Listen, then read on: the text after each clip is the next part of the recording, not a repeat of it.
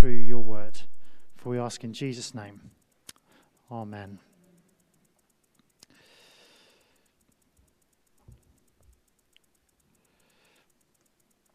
Does humility matter? How far can being humble get you in life? We probably instinctively believe that humility is a good thing.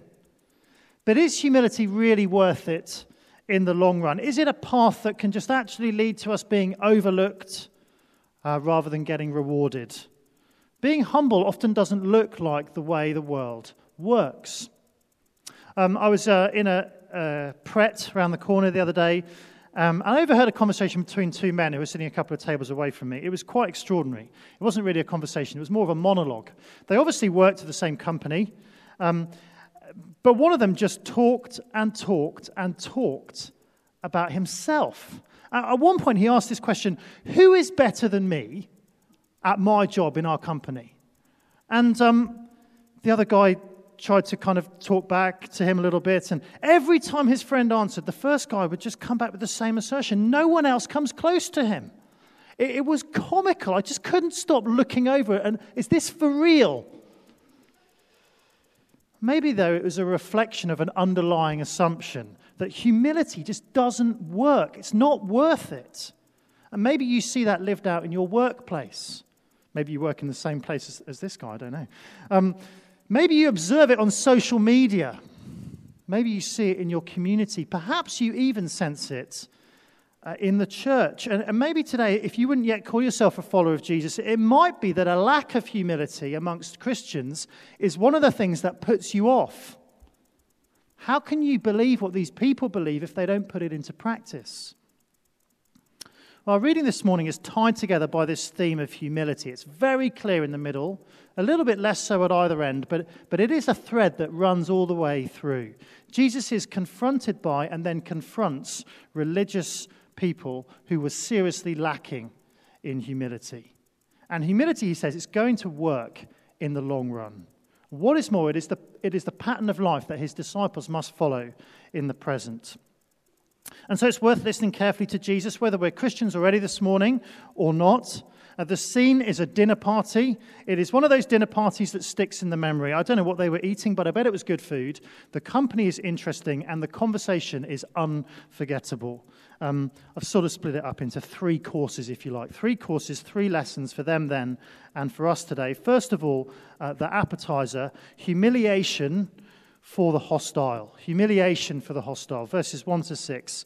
One Sabbath, when Jesus went to eat in the house of a prominent Pharisee, he was being carefully watched.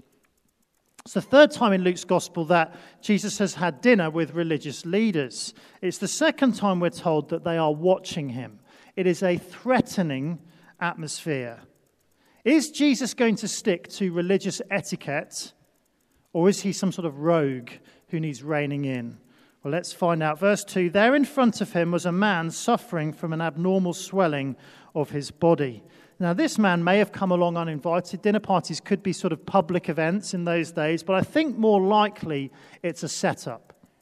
Is Jesus going to stick to the Pharisees' strict interpretation of the Sabbath law, or is he going to walk into their trap? Jesus asked the Pharisees and the experts in the law, is it lawful to heal on the Sabbath or not? But they remained silent. So taking hold of the man, he healed him and sent him on his way. They think they're on the offensive, but Jesus is on the front foot, and he deliberately pokes the hornet's nest. He had a similar encounter with the Pharisees in chapter 13. On that occasion, he healed a crippled woman on another Sabbath, and they complained about it. And Jesus said to them then that his act of healing her was a visible demonstration of him bringing spiritual freedom, which is what the Sabbath meant, is what it symbolized. So have they learnt their lesson? Has Jesus changed their minds? Not one bit. You see, they are skewered both ways by his question. If they answer not lawful, they undermine the Old Testament law of the Sabbath. If they undermine lawful, then they undermine themselves and their interpretation of it. They are stuck. And so they opt for the coward's way out. Silence. Jesus, though, won't let them off the hook. So he heals the man, and then he rubs their faces in their hypocrisy. Then he asks them, if one of you has a child or an ox that falls into a well on the Sabbath day, will you not immediately pull it out? And they had nothing to say. You see, the leaders had no compassion on this suffering man. Now, leaving aside how you actually physically pull an ox out of a well, I don't know how you do that. But they would have had compassion on an animal in other circumstances. They certainly would have had compassion on a child. But it is one rule for them and another for Jesus when he's under the spotlight. There's spiritual hostility here, and they are unwilling to be corrected. The leaders of God's people are supposed to care for God's people, but all they care about is their position and their prestige. Jesus threatens that, and so they turn on Jesus. But Jesus is more than a match for these proud religious hypocrites. You know, Luke says twice, doesn't he? They remained silent. They had nothing to say. The point, humiliation for the hostile. The Apostle Paul says the same thing. Romans chapter 3. He says, now we know that whatever the law says, it says to those who are under the law, so that every mouth may be silenced and the whole world held accountable to God. Because spiritual humiliation isn't just for the Pharisees of Jesus' day, it is a danger for the whole world. None of us have kept God's law perfectly. All of us, like they did, try to twist morality to suit ourselves. We think that somehow, somewhere, sometime, we will be able to sit in judgment on our Creator. That is our natural kind of bent, if you like, of our hearts. But if we persist in that proud spiritual rebellion, hostility against him, then we better be prepared for a rude awakening. One day, Jesus says, God is going to turn the tables, and you'll be left with nothing to say. No excuses, no comebacks, no extenuating circumstances. What a dreadful thing it would be to stand before God, our Creator, and be absolutely speechless. To realize that all our clever arguments and schemes have been undone. So perhaps if you're here this morning and you know that in your heart you are hostile to God, can I ask you, will you seek peace with him? There will be humiliation for the hostile. Wonderfully, that's not the end of the story. Second course, if you like, has a much sweeter taste. Honor for the humble. Honor for the humble. When he noticed how the guests picked the places of honor at the table, you see, they're watching Jesus, but Jesus is watching them, and he's not impressed by what he sees. What does he see? Like elbows out, heads down, eyes to the front, pushing to the front to get the best seats. No humility. But pride comes before a fall. He watched them and he told them this parable. When someone invites you to a wedding feast, do not take the place of honor, for a person more distinguished than you may have been invited. If so, the host who invited you will come and say to you, give this person your seat. Then, humiliated, you will have to take the least important place. Can you imagine a scene like that? Imagine you've gone to a wedding. And you arrive early, and you look outside this lavish kind of reception room. You see the seating chart, and you're looking for your name, and you can't find it. And then you see your name, and you're thinking, why am I sitting there? I'm not sitting there. And then you notice that the top table isn't occupied yet. No one else is sitting down there. You think, oh, I'm going to go and sit there. That'll be good. That's where I deserve to sit. And then the bride's family turn up, and someone comes along and says, you need to move. Get up, move. By that point, everyone else is sitting down, and you've got to go and sit right by the door. See, by that point, you wouldn't even want to sit down, would you? You just want a taxi. You can almost feel the embarrassment, because self-promotion isn't the way to true honor. It's not the way to true honor in this life. It's not the way to true honor in the life to come either. Real honor comes to the humble. Verse 10.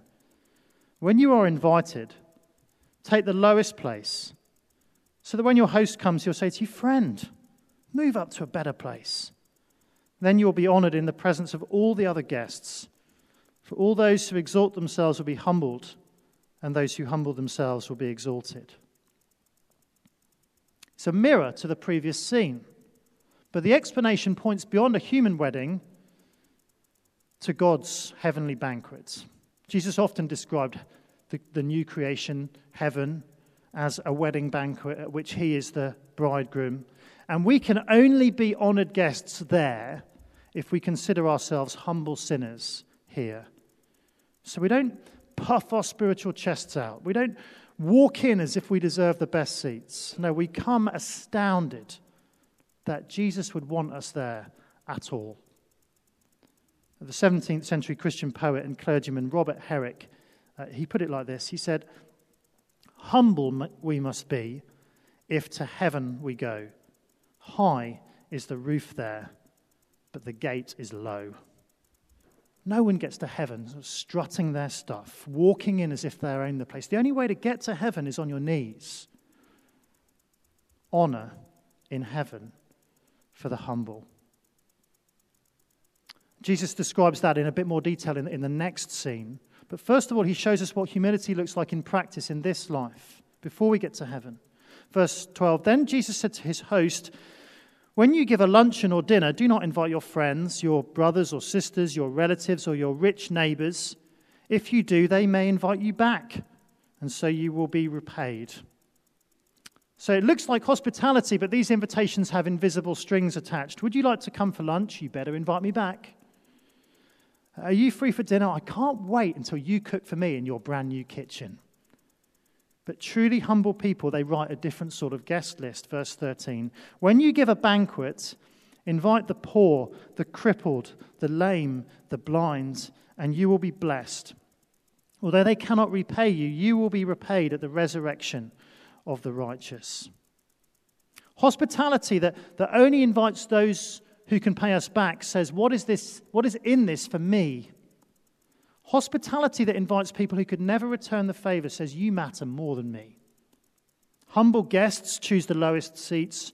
Humble hosts put the lowest people on the guest list. Both will be honored by God. Honor for the humble. Well, I think it's perhaps not too hard to begin to imagine how we might put this into practice in our own lives as Christians. So first of all, we cultivate humility in our hearts. We recognize I'm a guest, an invited guest to God's heavenly banquet, and I don't deserve to be there. I only go there because of his grace. That's the first thing we do. But then we also extend that grace outwards to others in real humble hospitality. James, in his letter, he took issue with Christians who didn't do that. In James chapter 2, he says, if you show special attention to the man wearing fine clothes and say, here is a good seat for you, but say to the poor man, you stand there or sit on the floor by my feet, have you not discriminated among yourselves and become judges with evil thoughts? No, the way that we welcome each other at church should express our humility. We don't just look out for the person who's like us, who's good company, the person who's like a tap, who only ever pours into our life. No, we also, and especially, welcome people who are the exact opposite. Individuals that we find personally quite hard to connect with. People who are more like a sink. People who maybe drain our energy and our empathy and our emotions. People who are more like that rather than a tap that fills us up. You know, churches are full of tap-like people and sink-like people. And we may be more like a tap in one season or more like a sink. Or some people, maybe in life, 90% of the time they're a tap. Maybe some people, actually 90% of the time, they're a sink. God loves both. Genuine hospitality amongst Christian people offers it to all people, whether you're a sink or whether you're a tap.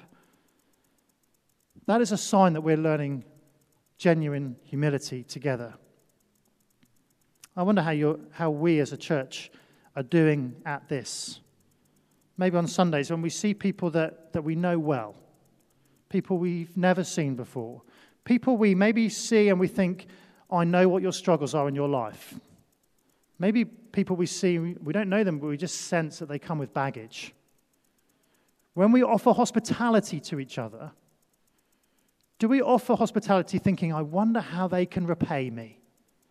Or do we offer hospitality thinking, I've received a welcome from God. I'm going to welcome people humbly, even if there's no chance of being repaid. And I wonder if that kind of welcome it spills out not just from this building, but into our homes as well, or into the way we do other ministries, or things at the moment, or maybe things in the future. It struck me this week as I had an encounter with a man here. A town centre church is likely to be a place where we attract people who can, humanly speaking, unlikely to pay us back. What about in our homes? Are we a church that are thinking, I want to have people around for dinner, and not just people who can have me back for dinner? If space is an issue, are there other ways we can do hospitality? Saying, why don't we hang out in the park with the kids? Why don't we meet for a coffee or a walk? However we do it, however we do hospitality, do we do it with an attitude that is, what's in this for me? Or how can I bless them? Because as his followers, Jesus calls us to be humble in the way we are guests and the way we are hosts. Honor for the humble. If we learn humility like that in this life, we can be confident that God will honor us too. Also in the life to come. As we learn, if you like, in the last course, the dessert of this wonderful dinner party. Finally,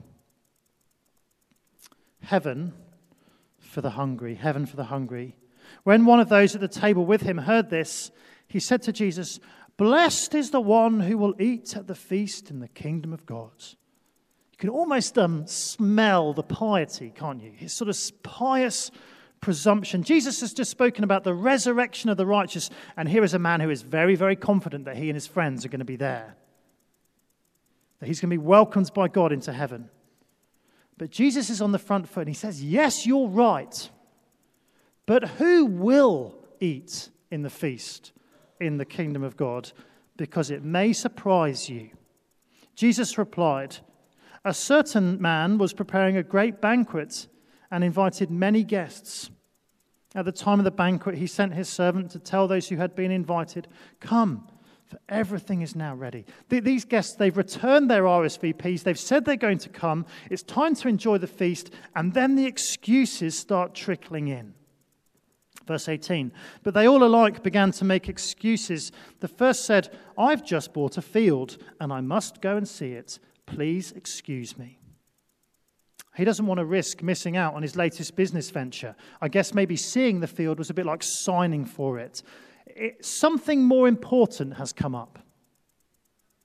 Another said, "I've just bought 5 yoke of oxen and I'm on my way to try them out. Please excuse me." This man is a rich man. Apparently in those days, if you were a farmer, you'd have 1 yoke of oxen. This guy's got 5. He's on his way to check them out. Something is more pressing. Still another said, "I've just got married, so I can't come." Now this guy, I think, is just plain rude. There's no request to be excused, no attempt to be polite.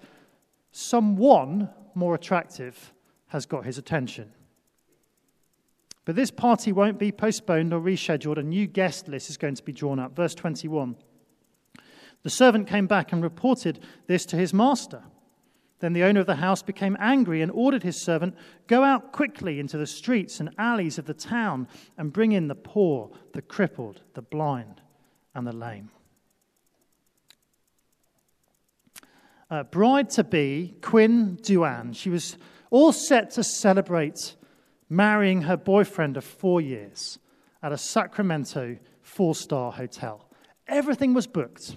The guests had been invited. $35,000 had been spent. But then her fiancé called off the wedding. What an idiot.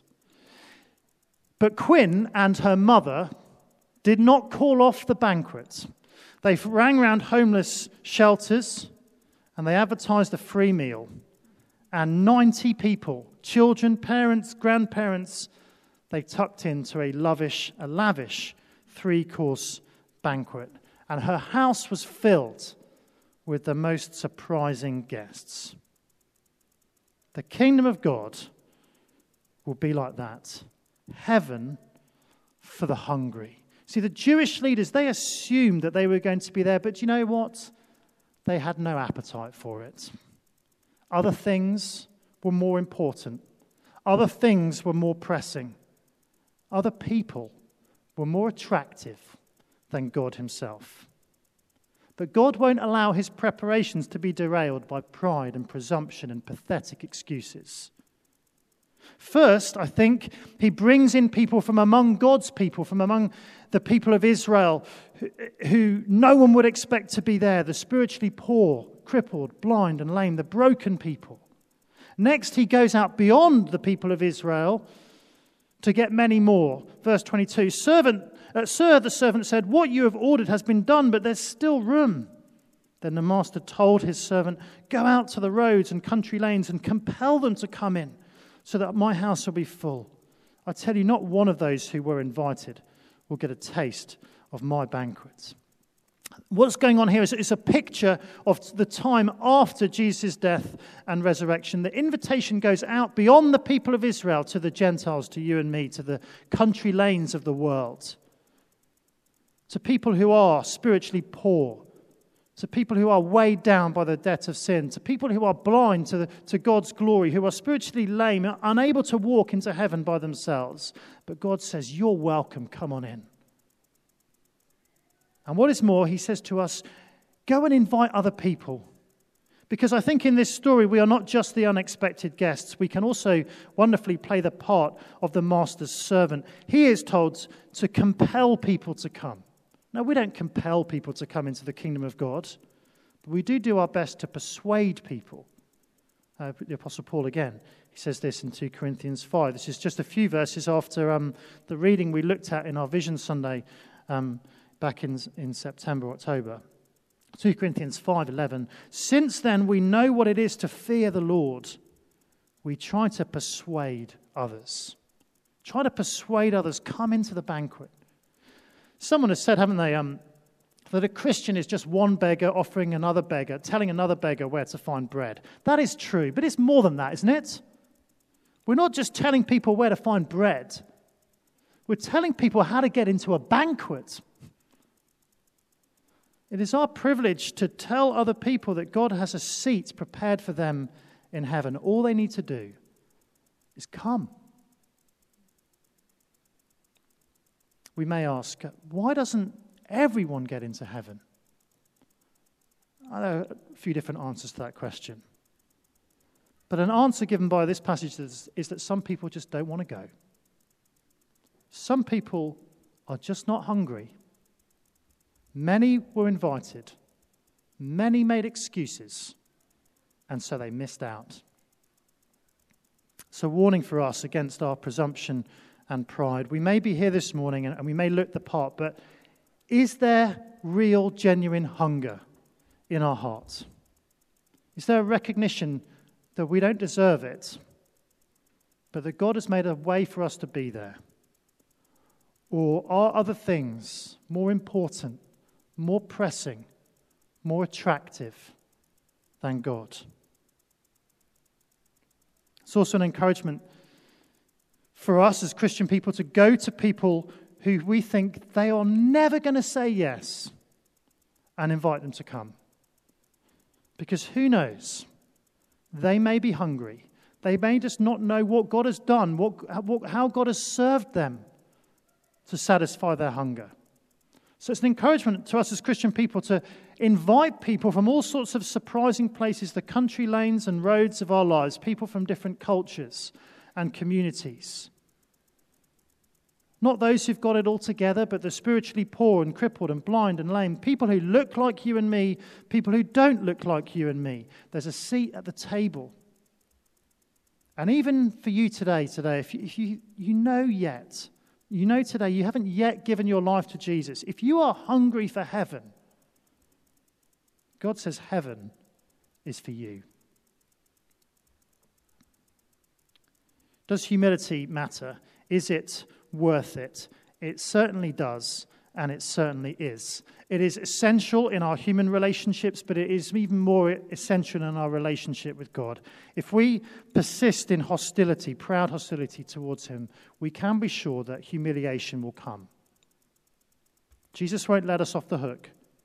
We won't have an excuse. We will be silenced. Humiliation for the humble. If we humble ourselves before God, accepting our status as undeserving sinners, gladly receiving his grace towards us, on our knees, we will be changed. We will look to honor others in real life, unpaid back hospitality, and we can look forward to God honoring us, honor for the humble. And finally, we can look forward to enjoying his honor in the heavenly banquets. Do you know, Quinn Doan, she put on that amazing banquet for those 90 people, but she was too hurt to turn up. She stayed at home. God won't stay at home. Sorry, that's not quite right. God won't not turn up to the banquet. God will be at his banquet. The food will be great. The company will be even better. Some will make their excuses to come. So let's not stop inviting. And let's make sure that we don't miss out ourselves. Heaven for the hungry. Should we bow our heads and pray?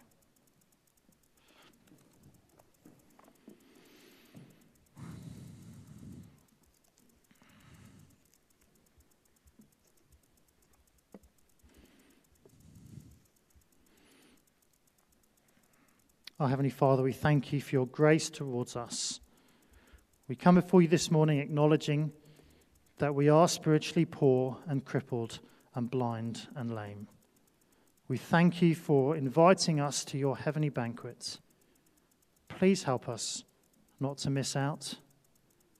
Please forgive us for hostility in our hearts. Help us to lay down our pride before you.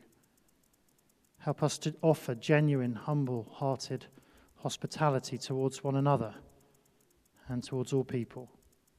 And help us to do that most of all as we seek to offer others the gospel of Christ, that they might know the joy of heaven as well. For we ask these things in Jesus' name. Amen.